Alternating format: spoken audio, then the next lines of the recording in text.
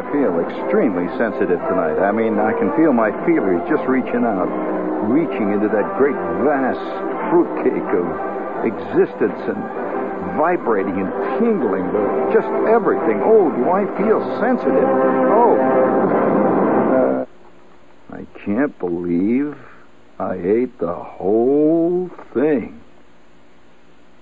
I can't believe I ate the whole thing.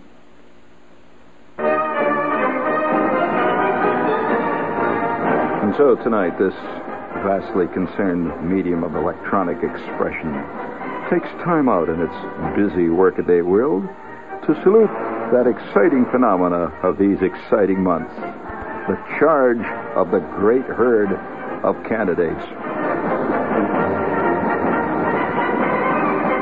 Yes, every 4 years at this time, like a 4-year perennial, the candidates rise like a vast cloud of starlings in the sky.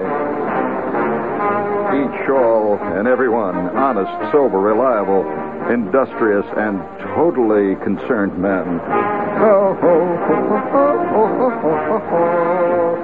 So we now, do, la, do, oh, hooray for the candidates, each and every one of them. Oh, hooray for Hoover Humphrey, he's been running for years and years. Hooray for George McGovern, so sober, industrious, and deeply concerned. Oh, hooray for Johnny Lindsay, truly a fun candidate. Hooray for old Mr. Muskie. He don't look like Lincoln, but they say he does, and that's enough. Oh, hooray for candidates, hooray. Oh, viewing with alarm. Always seeing everywhere there are bad omens everywhere. There is security on all sides. Hooray. Candidates, hooray. Marching onward. Oh, hooray for the candidates. Hooray. Hello there, Hubert. Hello, John and Mr. McGuffern and George Wallace. Woo-hoo-hoo-hoo. Hooray. Everywhere they look, they see evil. The rascals must be routed out again. Everywhere we look, we see the hooray for the candidates. Quack, quack. Quack, quack. Quack. It is with deep reluctance that I take up the cudgel. It is with simple honest and humility that I approach the electorate, that I say to the electorate, it is time now for all good men to get rid of their rotten bombs. And I say with all deep humility, I will stand on my record. For years and years, and I've been for good things, motherhood, and all the rest. Hooray for peace, hooray for me. Elect me, or else this is going down the drain. Forget it, Western man stands at the crossroads, and I will take up the flag and carry it forward. That's good. That's very good. That's not bad. Yeah, it's not bad. That ain't from Fiddler on the Roof. Dee, dee, dee, dee, dee, dee, dee. A lot of dee, dee, dee, dee, dee, dee. That was exciting, wasn't it? Did I leave out your candidate? What happened? Did I leave your candidate out? Oh, by the way, things are, for those of you who don't live in New York, I'm holding this up, put in my vast file of trivia. Trivia. The way it really was in our time. It is a telegram. Now, you know, I don't get many telegrams. It's kind of great to get a telegram, you know. I get a telegram saying it's from this guy that he's the editor of Car and Driver. You know, I write for Car and Driver. And it says, Gene, it's a telegram, see. It says, Gene, your switchboard, 18 Ks, 4 Es, 5 Ps, His telegram gets misspelled. It says, "Your switchboard keeps pulling the wire on me. We can't go on not meeting like this. Can I reach you at a pay telephone someplace? Signed, desperate, Bob." I wish one candidate would run on getting the phone straightened out. My God, there would be a candidate that would get some votes. Hooray for Ma Bell. Hooray, hooray, hooray for them buzzes and them pops. Hooray, hooray for the mysterious voice that keep popping up on the phone. Hooray, hooray, hooray for those sudden unexplained silences. Hooray for those just complete blanks. Complete blanks. The other day I picked up a phone and got a shock. Hooray, hooray for Ma Bell. The other day, the telephone operator says, "I will return your dime." And I hear ding, ding, ding, ding, and $12 came out. Hooray, yeah, I'm ahead of the game. Oh, now, and I ain't telling you where that phone is. Every time I need a little scratch, I try to make a call from it. Today I'm now $30 in the green. Hooray for the telephone. Oh, hooray for Donna. Hooray for all the goodies that we got. I know a lady got chased out of her house with her electric paring knife the other day. Hooray for Ma Bell.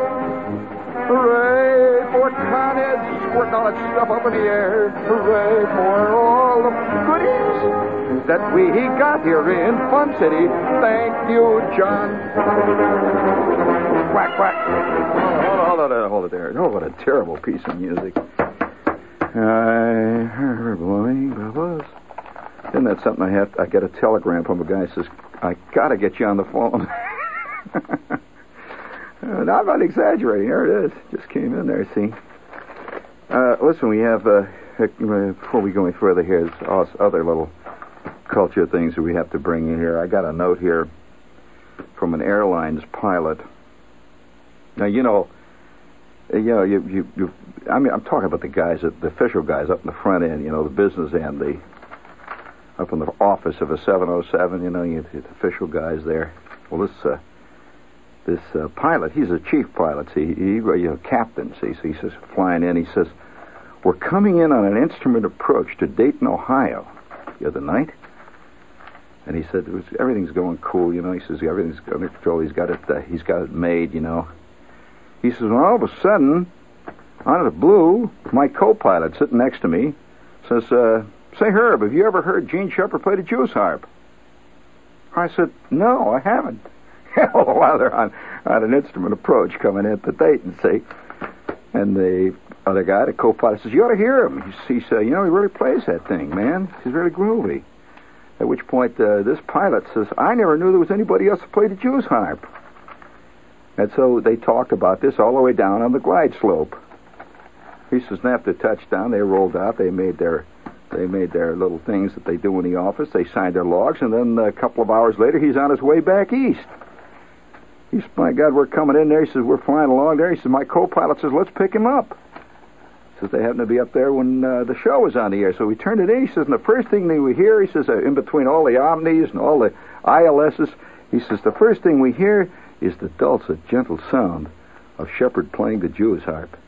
He says, it filled the cabin of our 707 with such sweet, such ineffable music. He said that ever since that time now, he said, half the pilots on our line, as they quietly sit there and everything's under control, they got it wrapped and the plane is flying along there on autopilot. He says, once in a while we pick out our Jew's harps and just... He said, we sit there in the front of the 707 and we just plunk away there. He says, we often plunk back and forth on our two-way radio. He says, Shepard, when he said, I understand you're a pilot. He says, when you fly, he said, why don't you just check into a tower someday instead of, giving them your registration number. This is N73JS calling Wilmington Tower, over. He said, why don't you just come on, He said, they know who that is. They'd know right away. Thank you, Herb. I just thought you... Hey, listen, this is, it's a midweek here time. And I hear, hey, did you hear about the guy in Hamden? You know where Hamden is? Connecticut. up here in Connecticut, a Bridgeport man who mailed in a payment for a parking ticket in the form of a check made out, and this is what his check says, "The Hampton Idiots," found that the local officials didn't agree with him. It says he had a check, so he says that Hampton Idiots. He was arrested on a charge of harassment.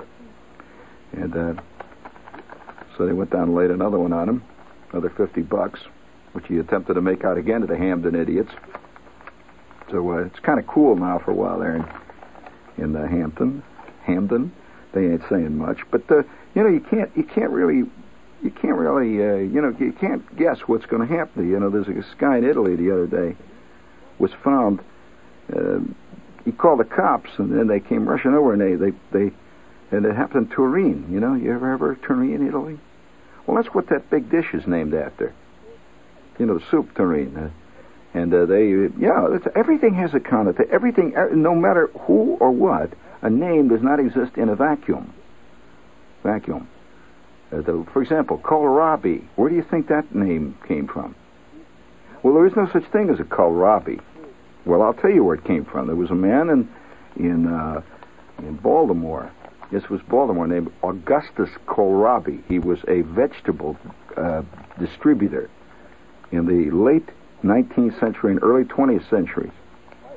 And he had a whole great big warehouse full of white turnips, which he, couldn't get rid of. It was a bad year for white turnips. Nobody cared, and he had overbought on white turnips. So with that, he put an ad in the paper that he had these rare imported German vegetables, and people came down and they said, "What are these?" It's a kohlrabi. Named it after himself. It's a white turnip. And ever since that time, the kohlrabi, which does not exist, the great kohlrabi myth, it's a hoax. There's no such thing as a kohlrabi. You've heard of it, haven't you, Herb? The kohlrabi? You've never heard of it? Have you ever heard of that vegetable? You've lived a rather sheltered life, Herb. I kind of admire you. Have you ever heard of mashed potatoes? You know what that is? Well, you know that stuff they put next to your peas when you go down to the H&H. Being a true engineer, you probably eat most of the time at H&H, right? Don't you? Oh, I like it, yeah.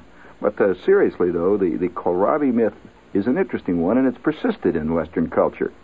And I'll guarantee you that right now there are probably 500,000 people who are within the sound of my voice who seriously believe there is such a thing as a kohlrabi, and they will tell you that their mother used to fix it, or their grandmother had it when they would visit them at the grandmother's house, or that they have a cookbook that tells about kohlrabi, but nobody says, "I had kohlrabi tonight." That's part of the myth. And that is, well, now wait a minute, I don't want you to think, this is WOR, New York, I don't want you to think that there's a connection, friends. We have a little note here, speaking of great food from Mandarin House. Starting this Saturday, the 12th of February, the Mandarin House in the Village is celebrating the Chinese New Year with a new informal dinner, and it's great. This is the year of the rat, All you can eat for just $5.95, a fantastic, delectable Mandarin feast. Start with a superb soup, such as hot and sour or velvet chicken winter melon.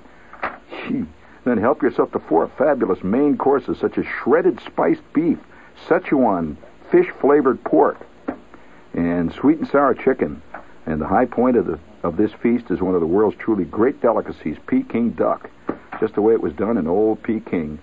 And ordinarily, by the way, Peking duck must be ordered days in advance, and it's very expensive. But anyone ordering the New Year's dinner will have a serving. The price is just $5.95. If you've never had Peking duck, Dad, you ain't had the real thing. That's every night at the Mandarin House in the Village, starting this Saturday, the 12th of February, through Sunday, the 27th. We're celebrating New Year's. The Mandarin House in the Village. It's at 133 West 13th Street between 6th and 7th Avenues. That's 133 West 13th Street. That's a historic place.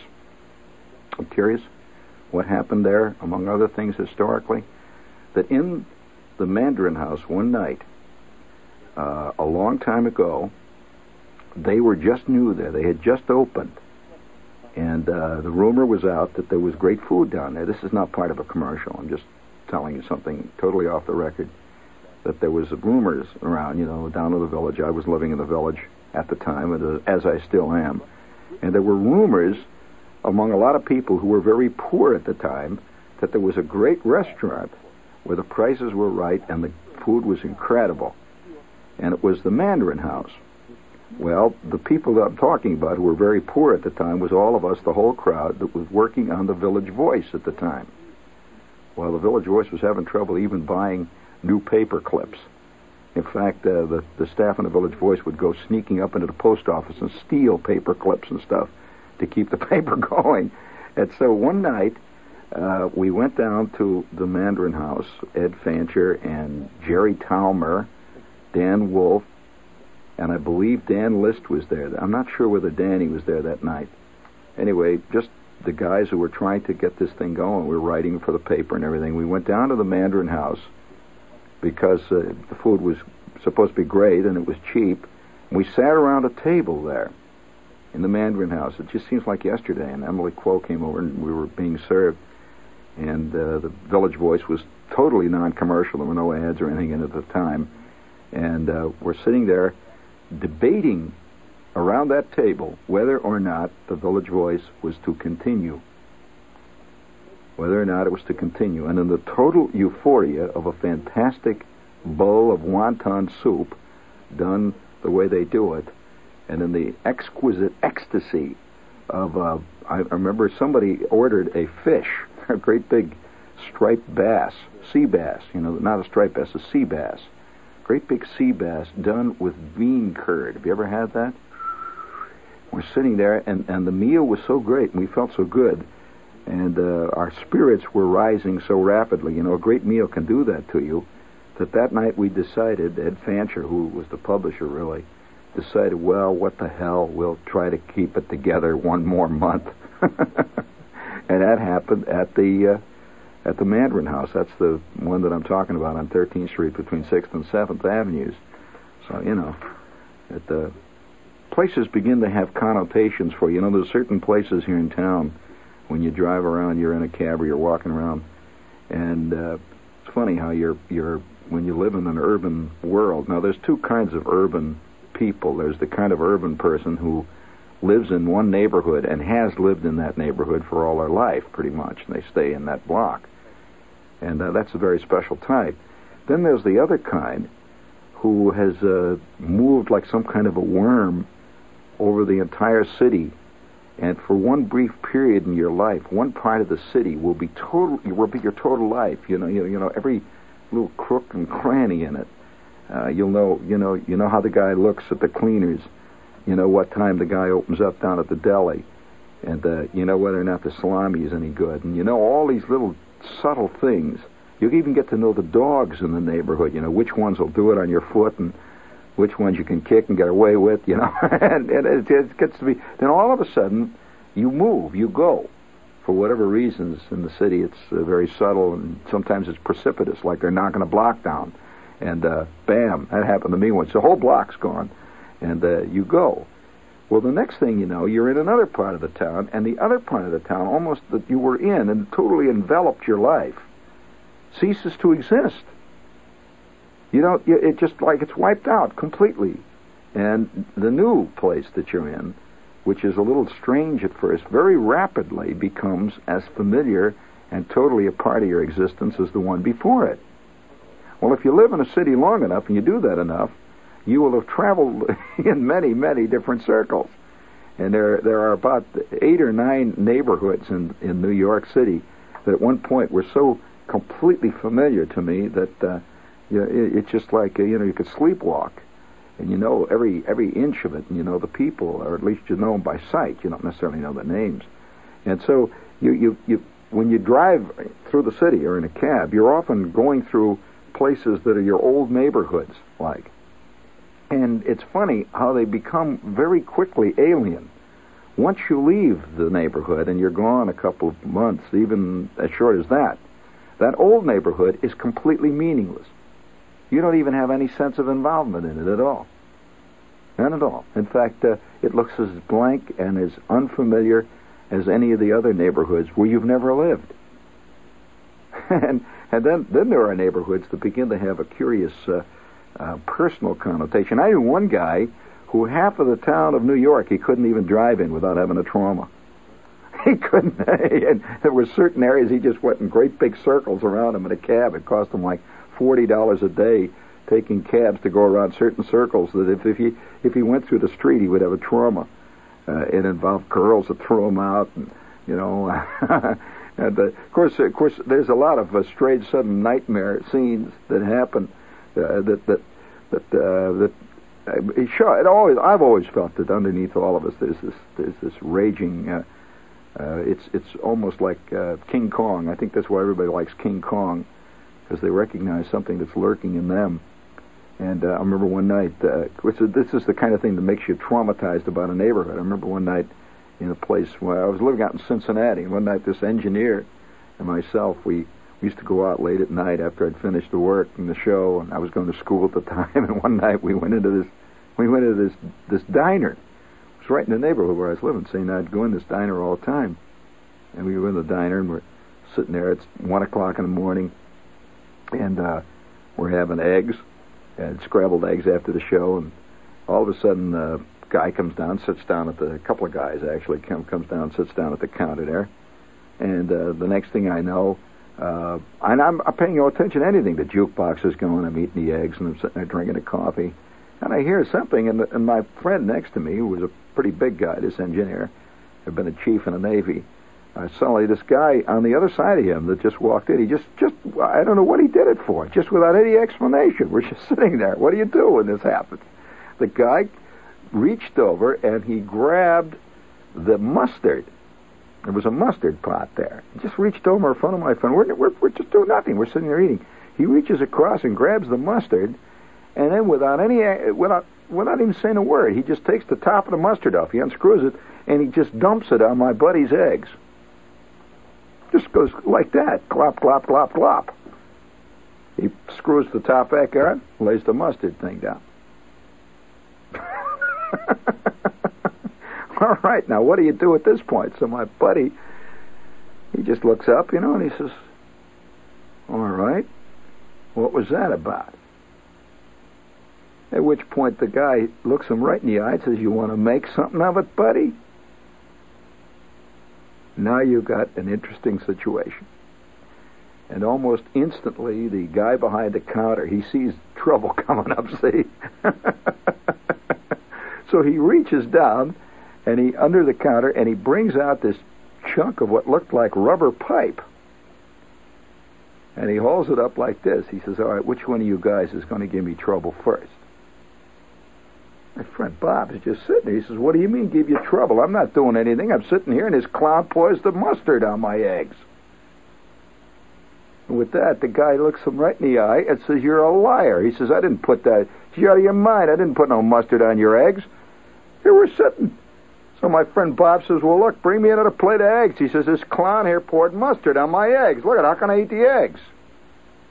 And by now, about 5 people are watching. Looking out of the booth, they're looking like this, see? And so the guy behind the counter says, look, buddy, he says, you give me trouble? He says, you eat the eggs. He says, none of my problem you put the mustard. You don't expect another plate of eggs free, do you? You're going to buy some eggs? All right, you want to order new eggs? So we sat there for a minute, at which point my friend Bob just stood up.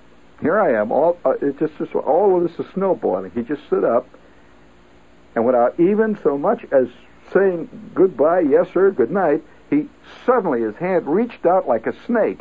He grabbed this guy who was the mustard pourer, just grabbed him by the back of the collar, lifted him up, and just suddenly yanked him right off the stools. He goes, like that. He yanked him. This guy's fork flies up like that.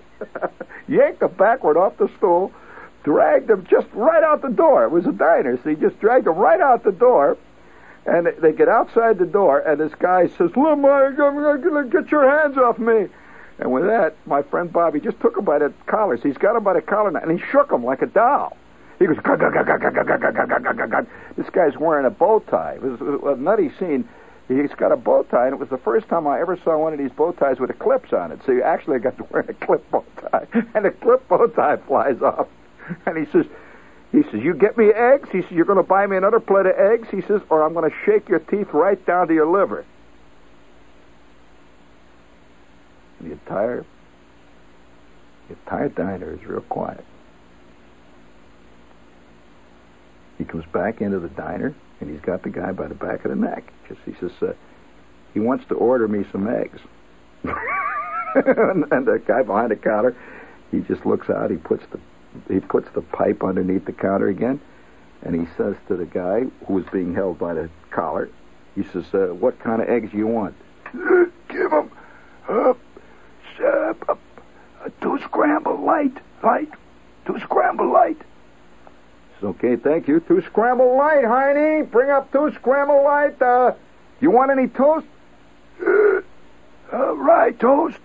I get 2 rye toast. 2 scrambled light, 2 rye toast coming right up, Heine. The jukebox started to play. We just sat there and waited for our eggs. One of those brief, exciting moments. Never mentioned again. The next night we came into the diner, sat down, had our scrambled eggs. Guy behind the counter with a rubber hose said nothing. The jukebox played. Nobody said a word. A couple of nights later, we're sitting there eating our eggs. In comes the same guy, the mustard man. He sits down. He orders his usual flapjacks. And he looks over and says, how are you, guys? My friend Bob says, how are you? Hanging in there, right? And the guy says, yeah, kind of hot, right? And Bob says, yeah, what are you going to do, Hang in there, Dad. It was never again mentioned. That's the inexplicable. It's like many things. Speaking of the inexplicable, is it true that we have an announcement here on behalf of Jersey culture? This is Jacques d'Amboise of the New York City Ballet. Usually, the ballet is at Lincoln Center, but this March I am taking a trip. A short one, just across the river to Bergen County, New Jersey, where a most exciting arts festival is taking place. It's called Festival 70, and it is sponsored by the North Jersey Cultural Council and the Bergen Community College. The festival is presenting a focus on dance, and Melissa Hayden and myself will be performing with other ballet stars on March 17th and on April 3rd. There's also Jose Greco, the repertory dancers of New Jersey, Isaac Perlman, the violinist, Pee Wee Irwin, the jazz trumpeter, and choral music from London and Hamburg. Festival 70 runs from March 17th to April 16th. For tickets and information, write the North Jersey Cultural Council, 144 Main Street in Hackensack, or you can phone area code 201-487-2565.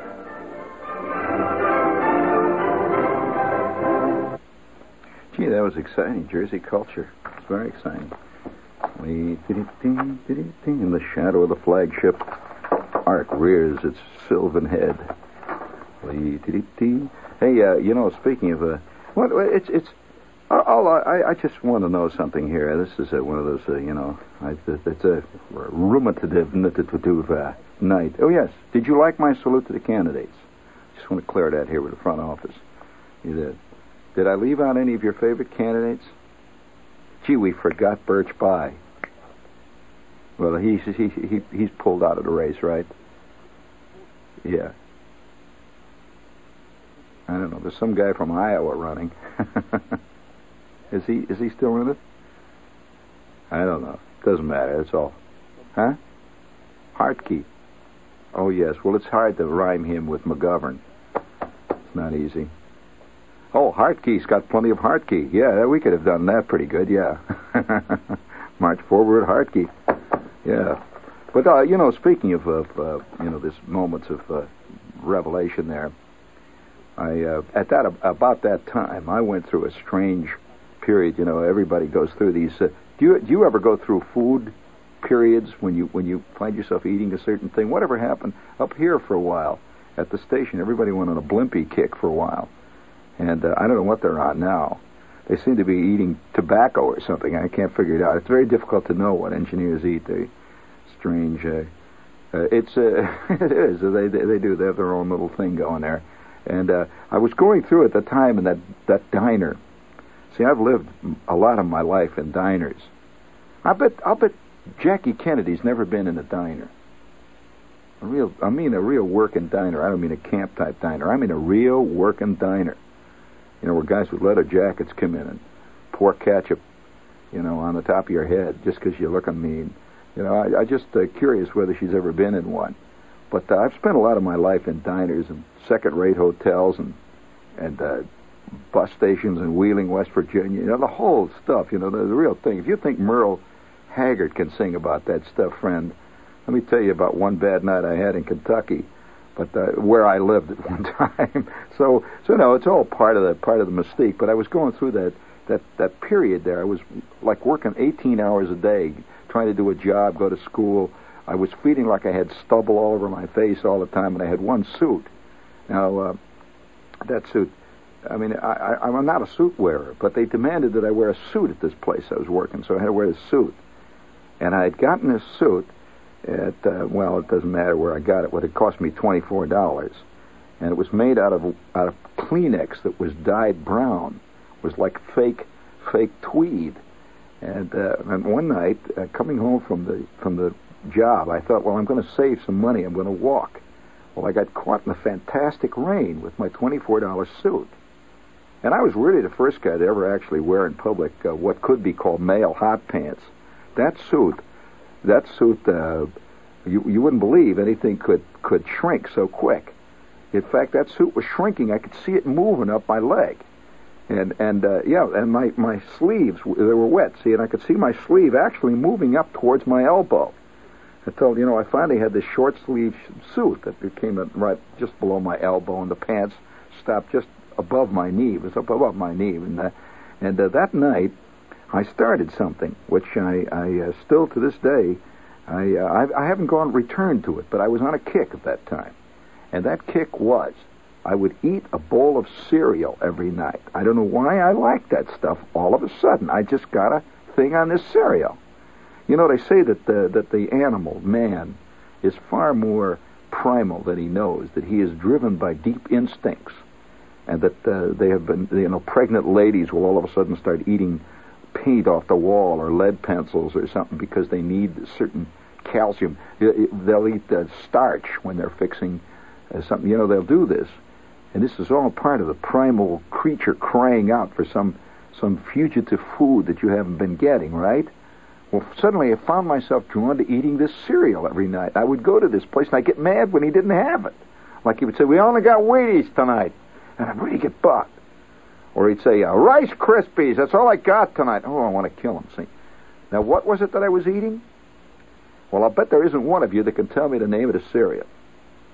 I'll give you the slogan. It's shot from guns. That's right. This stuff was shot from guns. What is the cereal that's shot from guns? Well, I would, and of course I was working. I had about $3 a week to spend on total luxury things like eating. So at that time, there was method in my madness. He would say, I'd say, I want some of that stuff that's shot from guns. And he'd say, okay, coming right up. And he had these little boxes that you rip off the top, and you could actually pour the milk and the sugar in it, eat it out of the box. It was one of those kind of diners. They didn't even give you a bowl, see. So he gives me the box, and he would just shove this cardboard container of half and half milk, it's half and half. And he would just shove it. They didn't have it even in a pitcher. He just shoved the container at me. Say, hey, you want a milk? I say, yeah. And he'd just shove it at me. Well, I would fill it up with this milk, see. Now, remember, I'm working on about $3 a week for food, see. So I would fill this thing up with milk, and then I would very carefully eat the cereal, see. But I would eat it down to about a half of it. Then I would fill it up again with the milk, see. At which point, then I would eat about half of what's left in the cereal. Now, that means that I've still got a quarter of the cereal left, at which point I would fill it up again with the milk. Well, I worked it so that every night when I came in there, since I was only working on $3 a week, with one box of this cereal, which was shot from guns, which was not very expensive, 25 cents or something for the box, I could also drink an entire quart bottle of half and half. Until, of course, the inevitable time when he got wise. At which he said, what is it? I give you a whole quart. What are you doing? Were you drinking that stuff? I'd say, no, I just like... I like a lot of half and half on my cereal that's shot from guns. It's a look, he said, what that stuff is, 3 boxes of cereal is worth more. What are you talking about? How much do you think this stuff costs? I said, okay, I just like a lot of milk on it. He said, all right, he says, okay. At that point, he started giving me these little tiny bottles. And these little things that are about the size of golf balls. He'd fill one up and give it to me, see. Well, then I stopped going to that one, to that diner, see. And I started to go down to another one called the Avon Diner, which was just down the street, where they had also the cereal shot from Guns. And and so the second night I'm down there, I'm eating the cereal, and with that, the new guy now, behind the counter, he says to me, he says, "Hey," he said, "you're that guy that drinks all half and half, don't you?" I said, "Well, what do you mean? I hadn't even done it yet, seeing this point." I said, what do you mean? I looked very innocent. What? Me? Are you sure you got the right guy? He said, "Yeah." He said, "You're the guy." "Yeah, I know you." He said, don't try any funny stuff. I know who you are. You're the guy that drinks all the half and half." He says, "Here." And he took a little cup, filled it up, and gave it to me. So you see, there's an underground among short order cooks. And oh yes, it's a very tight underground. Would you give me some cheap guitar music, Herb, please? It's a very important moment here. We've just received a letter from the head of a philosophy department of a major university. He says, "Dear Mr. Shepard, I understand that there is a password connected with your program. A password. He said, would you please send by return mail to me what the password is?" The back of my hand to you, Dean. Send you the password. Is there anybody out there who'll give me the password tonight? No, just one. Just one person.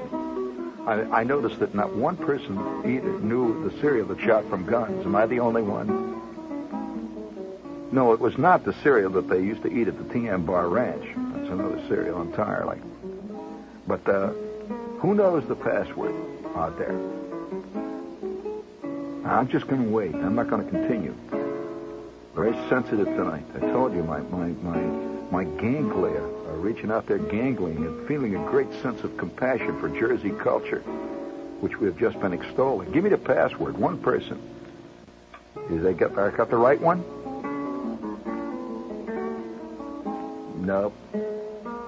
Did he give it to you? All right. Now, wait a minute. Hold it here. Just a minute. Let's hear that password. Excelsior, you fat... All right. Let's hear it once again. Excelsior, you fathead. Thank you very much. Oh, God, it's good to hear that there's at least a few real people out there. Did you hear that? And, of course, what is the countersign? When you hear that password belted out at you, you just look the guy right in the eye and say, "Seltzer bottle, you slob." And you walk your separate ways. You never look back. Now, you want to know where that strange password comes from? The shades of night were falling fast, as through an alpine village passed a youth who bore amid snow and ice a banner with a strange device. Excelsior. His brow was sad. His eye beneath flashed like a falchion from its sheath, and like a silver clarion rung the accents of that unknown tongue. Excelsior! In happy homes he saw the light of household fires gleam warm and bright. Above, the spectral glaciers shone, and from his lips escaped a groan. Excelsior. "Try not the pass," the old man said. "Dark lowers the tempest overhead. The roaring torrent is deep and wide." And loud that Chlorian voice replied, "Excelsior!" "Oh, stay," the maiden said, "and rest thy weary head upon this breast." A tear stood in his bright blue eye, but still he answered with a sigh, "Excelsior." Beware the pine tree's withered branch, beware the awful avalanche. This was the peasant's last good night. A voice replied far up the height, "Excelsior." At break of day, as heavenward the pious monks of St. Bernard uttered the oft-repeated prayer, a voice cried through the startled air, "Excelsior!" A traveler, by the faithful hound, half buried in the snow, was found. Half buried by the snow, still grasping in his hand of ice that banner with the strange device. Excelsior. There in the twilight, cold and gray, lifeless but beautiful he lay. And from the sky, serene and far, a voice fell like a falling star. Excelsior.